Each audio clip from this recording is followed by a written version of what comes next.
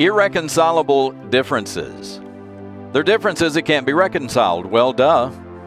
That's what we're talking about on this episode of the Driving with Rob podcast.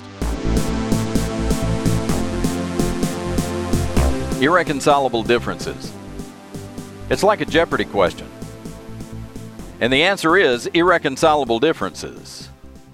Why did you get divorced? Because apparently irreconcilable differences is a legitimate reason for divorce, a legitimate legal reason for getting a divorce. Irreconcilable differences. Well, aren't irreconcilable differences pretty much the reason you separate from anybody? We got divorced over irreconcilable differences. She wanted to date other men, and I thought it was a bad idea. And we just couldn't come to terms that was acceptable to both of us. So we split. Basically, the reason I left the company I used to work for was because of irreconcilable differences. They thought I should work until 2:30 in the morning, and I didn't think I should. But what got me started thinking about the irreconcilable differences, I saw some comments on Twitter that Kelly Clarkson, apparently on her TV show, announced that her and her husband were getting a divorce, and the reason cited was irreconcilable differences. Well, first of all, just let me say, I adore Kelly Clarkson.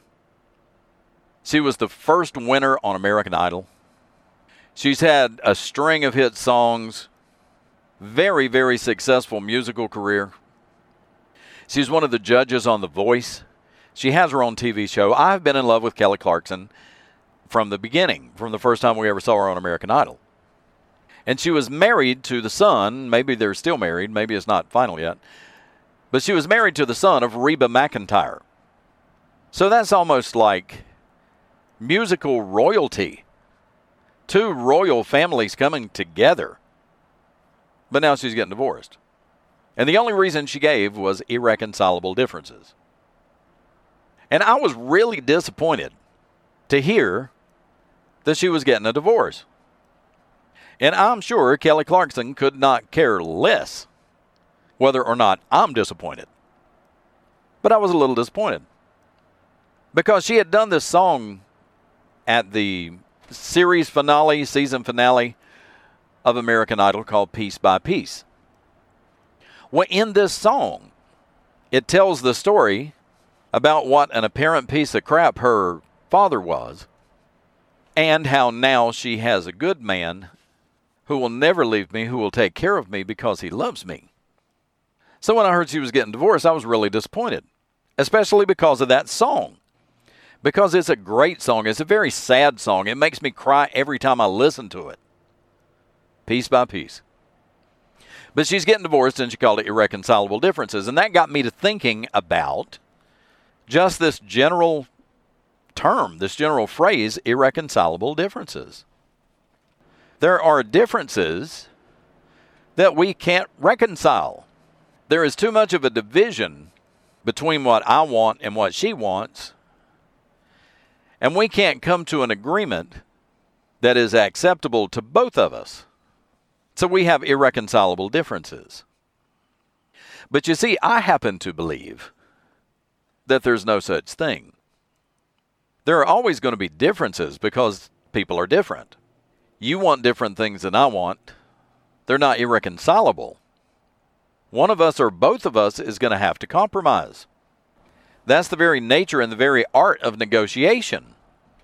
I'm not going to give you everything you want. You're not going to give me everything I want. But if we can come to an agreement where you get some things, I get some things, we both have to give up some things, but we come to an agreement. But to me, irreconcilable differences means that one of you or both of you is not willing to compromise. You're not willing to negotiate. Because if you wanted to negotiate, then you could reconcile these differences. And I have also said in the past that whenever you cite irreconcilable differences, what that means is one or both of you is having an affair already, or you're at least taking applications. But that's kind of a mean and probably unfair statement to make. Because I'm sure, I have no doubt, where irreconcilable differences just meant that you fought all the time.